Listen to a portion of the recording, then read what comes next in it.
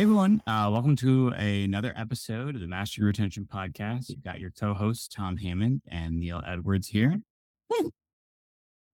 That's all I had. That's all I had today. That's all I had today, Tom, was just one firm. Feel like I missed an obligatory legendary somewhere in there, so I'll get to that somewhere in the episode. I mean, I wasn't going to bring it up, but I'm glad you brought it up. I'm glad, Cool. So we are back with part two of the Royal Match kind of breakdown.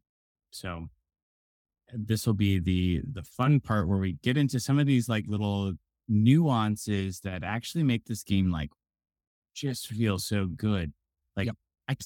I can't even play Candy Crush. You can't go back. You can't go back once you've seen the promised land. I literally can't do it. Like it just feels so ugh to me. Um, and so yeah, we're gonna talk about why some of that stuff happens. So um, let's play level. So Neil, talk to me a little bit about from like again, you know, remember that my mindset of art is like, I'm lucky if I can draw like a cancerous stick figure. So I have no artistic abilities there. But like talk to me about the UX, like color choices. Like they seem really bright. Like, does that matter? Yeah. It does matter, right? And I think this is kind of the difference between middling match threes and world dominating match threes, right? You've got a couple things going on here, and I'm not even a color expert, right? But I've been doing UX for quite a long time. And so what do you have here is you have pieces that are pretty much only bright, like pretty much primary colors, right? You've got red, green, yellow, blue, right? We only really deal with those colors. Maybe they get more in later, but they're bright. They're extremely distinctive. You're not getting kind of purple and blue and orange and all these blended colors, right? You're getting kind of very high contrasty colors. The other thing is shapes, right? And shape language matters here, right? One of the things that Candy Crush, maybe doesn't excel in as well as one, they blend colors. You got purples, you got blues, you got oranges, right? So they're not as stark contrasty. They also do like the striped candies and all of that. And I understand that's part of their mechanics and things like that. But you start to get even more kind of, it's harder and harder to parse their levels. Um, I think the number of colors and the number of patterns you have here matters a lot, right? We've got one, two, three, four. Uh, I don't know if they ever get into five, but obviously there's a math thing from a plot machine sort of design standpoint there. But from a usability standpoint, that and it's the shape language, right? So we've got different objects. We've got leaves, we've got shields, we've got books, we've got crowns. There's a little bit of depth to them. And this gives us a really instantly readable board. You don't see it if maybe you're not as seasoned as a developer in Match 3, or maybe not a person that deals a lot with the moment to moment experience of games. But this kind of stuff does matter. It matters because this board is easier to read. It's easier to get a quick read on. It's easier on my eyes. I don't have to spend as much time, and it speeds up the play. And not only is it delightful, but it really does speed up my ability to play. I don't spend so much time kind of visually hunting for a match, and it's just kind of it's easier on the eyes, but it's easier on the brain. And I think that makes this game quicker, more fluid, more enjoyable. So that's kind of one of the first big things. And I don't know, Tom, if you wanted to comment on that or bop to anything else. I mean, I've got lots to say of, some of the other little haptic things they do and stuff like that in the core gameplay as well. Yeah. So I mean, I'll also say like I'm not really like your traditional match three kind of player. So I haven't played like as many. Like this is one of the only games that like I actually really enjoy playing. Um, so I think one of the things that I've heard called out before, but being able to do like in tandem matches or things like that, like not waiting for everything to kind of all happen at once, and you can just kind of have things like it just feels very smooth and natural. And I'm not like when I want to do something, I generally can just do it, and the Yep. game just lets me do that. Whereas like I think a lot of other match threes have very like rigid rules that like you've got to wait for all this stuff, and it just feels kind of like slow and antiquated. Yeah. Every Yeah. you get these big, long, drawn out cascades, right? And it actually kind of creates this, it turns this amazing, cool moment of a cascade or a double cascade into this thing that subconsciously is like a little ever so slightly frictiony, right? And you can tell it they're doing a lot of clever math here because sometimes they block you from making a move when stuff is resolving, but they do the work and put in the dev effort to do all these advanced calculations to say, hey, if the part of the board you're trying to touch is not going to be affected by this cascade, which we can calculate in advance because it is deterministic, let them keep playing, right? So you can just play through those cascades, like Tom is saying. And that actually is, I mean, I am not going to say Royal Match was the first person to do it. I don't know. It is the game I notice it in the most. And it's definitely the first match three I noticed it in personally. And so it just feels fluid. It feels slick. It feels juicy. It gets out of my way. Then just boom, boom, boom. And then I'm out of moves. Um, and so, yeah, the work they do, and that to me is that's kind of a UX kind of lesson. Like a lot of people think of UX as UI, right? They think about it as static art, maybe animations, maybe not even. Maybe they think about it as particles and feedback, maybe not. Um, but tech is such a huge part of your UX. And that is a straight programmer task that someone needed to realize the importance of. Hey, this is going to feel better if we do some of this deterministic calculation and we open up input and we just let people keep swiping, da, da, da, da, da. And so, it's that, it's timing of animations, it's timing of how quick the things fall, how they animate. There's so many things, some of which feel squarely in an engineering camp that shape your UX, and this is kind of like victory by what's the opposite of death by a thousand cuts? It's like I don't know, it's a ton of tiny little things that add up to a really, like Tom said, if you go back and play Candy Crush, obviously the game still does bonkers well, but like if you go back and play some of these games, like it's very noticeable how delightful these things feel. The other thing, kind of to just add on that, we're kind of just, harping on how great this core gameplay is haptics, right? I was talking Hold to up Tom now. about I'm the, going to ask you a really big question. What are haptics? so haptics are basically the little thing that they put in your iPhone at some point, or I guess any device technically. It's when you get physical feedback on your device, right? So it's that little, thing they put where you touch a button on your phone and it feels like your phone is not vibrating, but it feels like the button kicks back, right? So it's that little bit of physical kind of feedback off of a kind of a digital interface, right?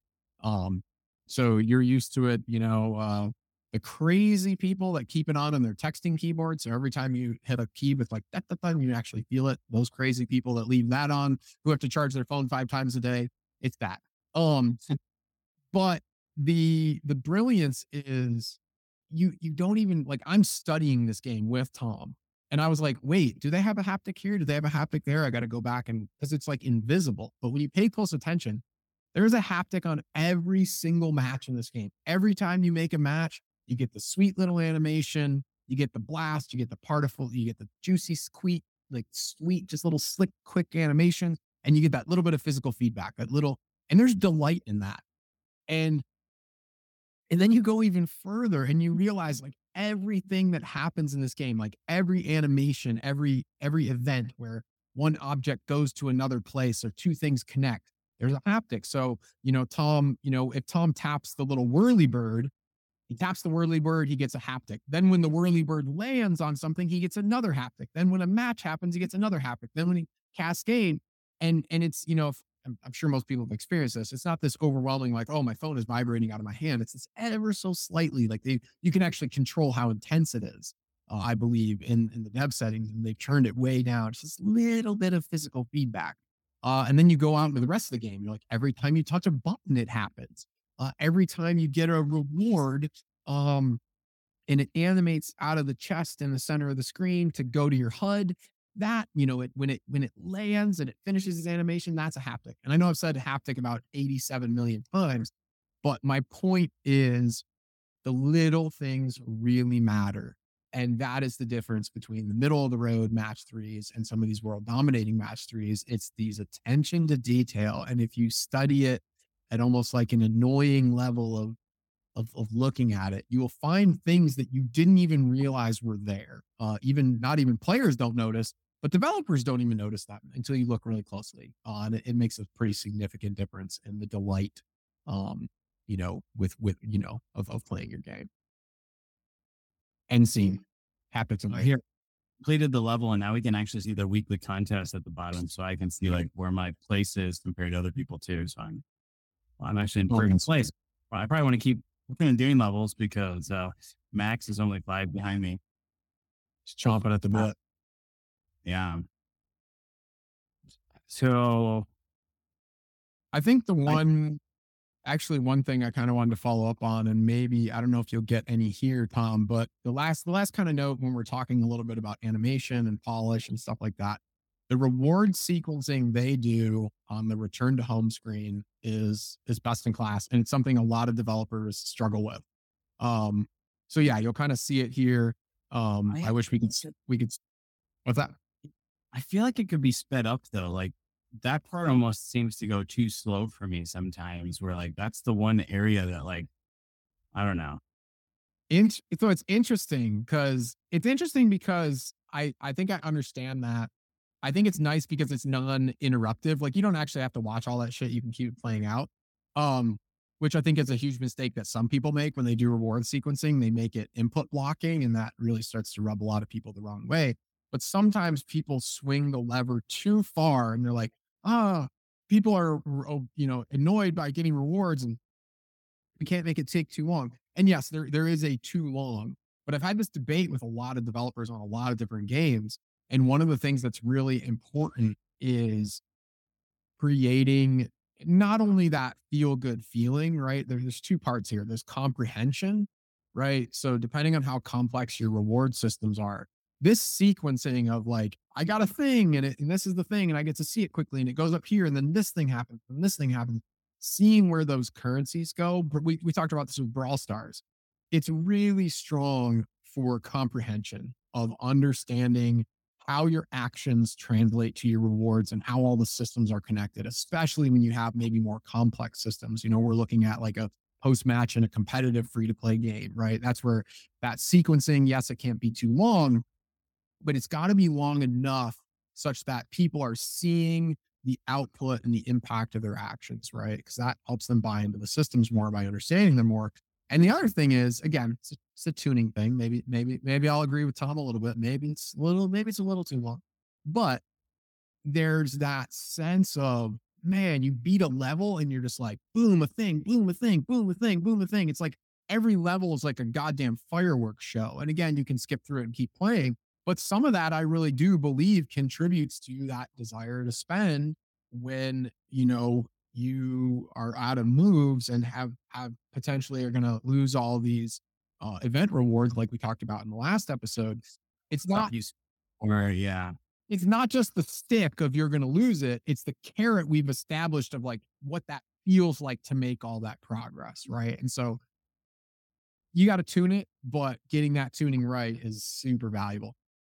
I didn't consider that. Speaking of tuning, I want to talk about balance. So one thing that I feel like when I played Candy Crush, like it feels like never get these big moves.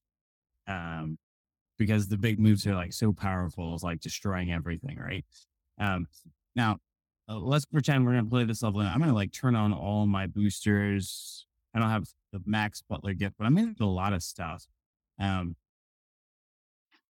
and we'll just see what I find that in a lot of their levels, they're very like constrained early, levels. They give you a ton of stuff in there, but like, the sparkly ball really isn't that powerful. Like, even if I hit the red ones, the books, like I'm only going to have 6 books here that it impacts. It's not going to impact like the entire screen. That kind of like box it in and make it the level we were playing before had all those like blocked blocks, at the bottoms. Yeah. I explode all this stuff, like feel super powerful, do all this like cool stuff, but it's not really going to impact the difficulty of the level that much. Like it's nice that I got to have this thing so I could come in and do some stuff. Um, but like there's still quite a bit of stuff that I have to do on this level here that like might be, moderately difficult for me to get through and do all those things. This actually level doesn't seem too bad, but I feel like they do a really good job of like making these like level phases within the level almost. And like phase one, you can explode all this stuff, but it doesn't really get you that far into phase two and phase three necessarily. Yeah, and I think they do a good job of tempering that curve even in phase 2 and phase 3, like, even especially phase 2, where you're maybe a little bit more free, you're a little bit out of the box, you're around some of the initial obstacles that really can bind your impact. I feel like you kind of put me onto this, is like, it's almost like if you just make everything harder but also up the power with it, you can keep the same relative difficult curve, but it's about feeling powerful. And so even in those phase 2 moments where you can make a bigger, like pretty like a actually more significant impact than when you're kind of, overcrowded in phase 1, um, it's still relative. So you can make the player do a thing that feels really powerful without breaking your difficulty curve, right? By just kind of jacking up the end of it relatively. And it actually is pretty effective. Like the cold hard truth is that works. That works on people. Um, and I think not in like a predatory way. It's just like it's just kind of this mutual exchange of like, oh, you get to feel good, have this powerful moment, but then, we don't, I think sometimes people mistake, oh, if we give the player more power, we're going to break our balance. And it's like, no, you can control multiple levers and make them feel that way. It's like RPGs, right? RPGs, you get another sword and it does a bazillion damage. And then guess what? The monsters are harder, right? And so it's just like, it's that cycle. Yeah. I think I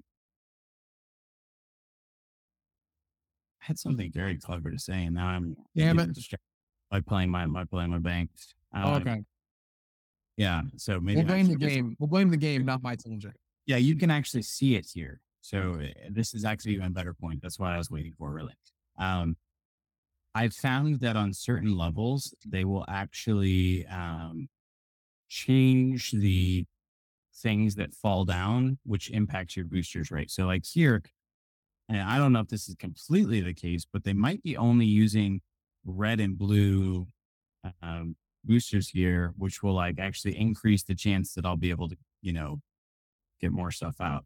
So we'll see what happens here. Okay, it's coming in with other colors, but some levels like they only have like a couple colors, and so it increases like how many boosters and things that you're able to make and bring things together and Yeah. stuff. It's very very clever level design. I find it very impressive. Um, cool. And you know what's Uh, funny? This is somewhat of a tangent, but it's funny because we're only about 30 levels apart, I think. I think you're like 30 levels ahead of me. And I've already seen like multiple other mechanics that I haven't seen yet, right? So I know we talked about this in the last episode, content cadence, introducing new mechanics, but there's a social aspect to this, right? Say on a Tuesday, you're randomly chatting with a friend on Google Meets and you're sharing your screen about what you're doing in Royal Match. Um, Obviously contrived scenario, but you're texting, you're screenshotting, you're putting things on Twitter or whatever. That visual, there's an intrigue there of, oh, what's the blue star box? I've never seen the blue star box. Um, and the fact that their kind of obstacles and new mechanics are all very visually distinct and visually interesting, I think adds to the social shareability of just kind of seeing a thing and kind of raises your eyebrow. But anyway, tangent, but I literally just thought of that and I was like, oh, I haven't seen that yet. I'm excited to get to it. yeah, and they have so much here. It's quite quite an impressively done game. I think the other thing, or a couple other things that go with balance, that like, so I really haven't, well, I haven't actually spent money in this game at all. Um, but yeah, I'll just sail this level.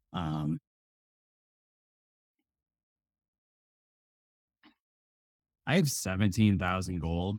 Like, I feel like they could be like a ton of stuff. Like, you look at all the boosters and stuff that I have almost like 20 of all those different boosters and stuff. And like, I feel like this game has been very generous to me. I Yeah. can burn through it pretty fast because, like, if you get the +5 moves, it's 900 gold. You have to do it again, it's 1900 gold. And there's like, I could burn through that pretty fast. If I did boosters on every level, I've got like 14, 20 levels and, I'm suddenly out of stuff. But like, it feels like the game is very generous, especially in this like early game, like, playing through again. Um, and I have so much stuff that I don't feel like I need to squander it. So like I feel like I'm getting trained that it's okay to do the 900 goals for plus five Yep. moves because you're more. It feels like it's okay to use the boosters to get through the super hard level because you're going to get plenty more. And so Yep. like they're all like training me to do that stuff, and I don't really feel this, need to spend necessarily.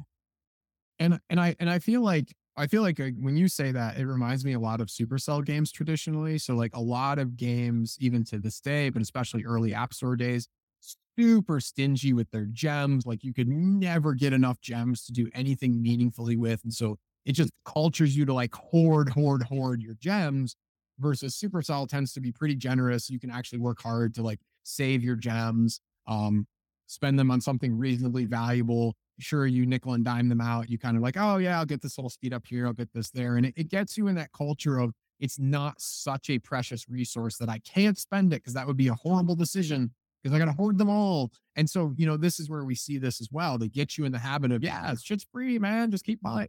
And then, they offer you pretty good value trade-offs when you need it or when you hit those kind of squeeze points. Um, but kind of like what you're saying, I think a lot of free to play games, or maybe games that struggle is put the squeeze on players too quick before you've even built a habit, right? I think they do an excellent job of like, here's a fun game, there's a ton of free shit. You're going to play it for like 2 weeks before you even feel pressure to spend money, unless you're just like whaling it up with all the power ups. And they really ingrained this product in your lifestyle before you start to feel a squeeze. And even then, it's still a pretty generous product, I think. And a lot of people, they just go right for the jugular way too quick. Hold on, what just buy the special offer that gives you a unlimited hours worth of those boosters. So every time you want to play, just a couple bucks, and then yeah, good to go. Exactly. I love it. Okay. Last thing that I think we wanted to talk about was re-engagement. So I feel like a lot of games don't really think about what is the player experience when they come back after not having played for a while. Yep. Uh, Big time. like, if I was to reinstall World of Warcraft, I haven't played that game in a long time. I'm probably like miles and miles away from like the in-game type content. Like my experience is going to be like, whatever. Um, it's going to be like a jarring experience. It's going to take me a long time just to even get caught up or realize what I'm doing or what I could be doing, should be doing. I don't know. I feel like Royal Match does this very clever thing. And I actually have this one set up too, so we can talk through it. They do a welcome back gift. And so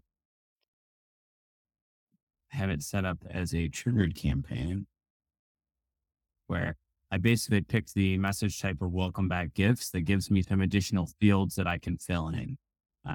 So ultimately, what I want to do is I want to give them some gold. I want to give them some unlimited boosters to get them to have a really long session. So 3 hours of unlimited lives, etc. Give them some, free boosters and stuff there too.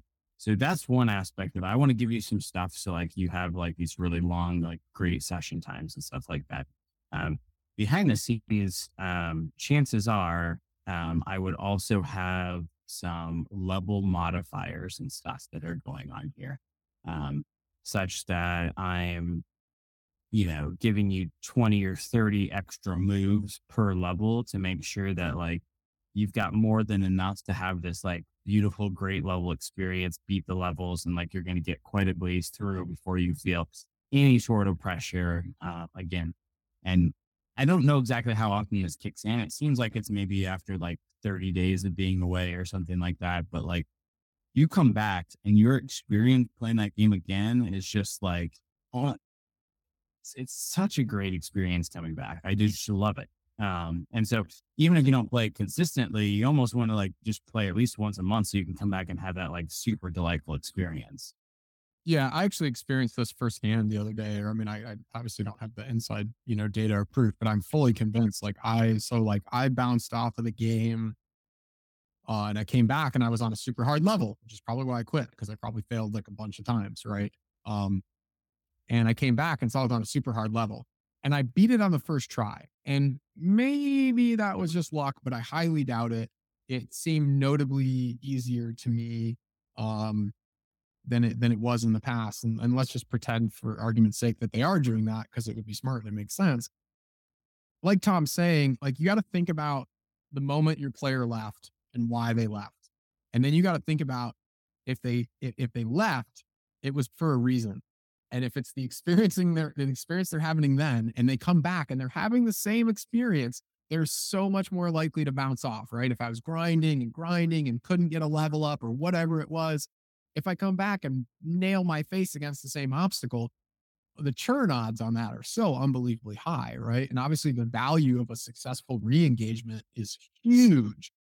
So investing the time and tech to smooth that on ramp, refamiliarize people with mechanics, even that's a big thing that people don't necessarily invest in. It's like you come back in and you may be unfamiliar with like new features, new mechanics, and you just kind of get thrown into the wolves. And we've just kind of maxed out our odds that people bounce right off the game again, where we could have, like Tom said, maxed out their sessions, got them in like, damn, I got back into Brawl Stars and just played it for like 3 hours last night and kept winning and went on this great run and invited this person to be my friend. Like those are the experiences we got to do, we got to create to get people back into our product, right? Yeah. Yeah. So I'm just like putting together a little example of what this like might be. Um, so I can now come in and with my triggered campaign, I could also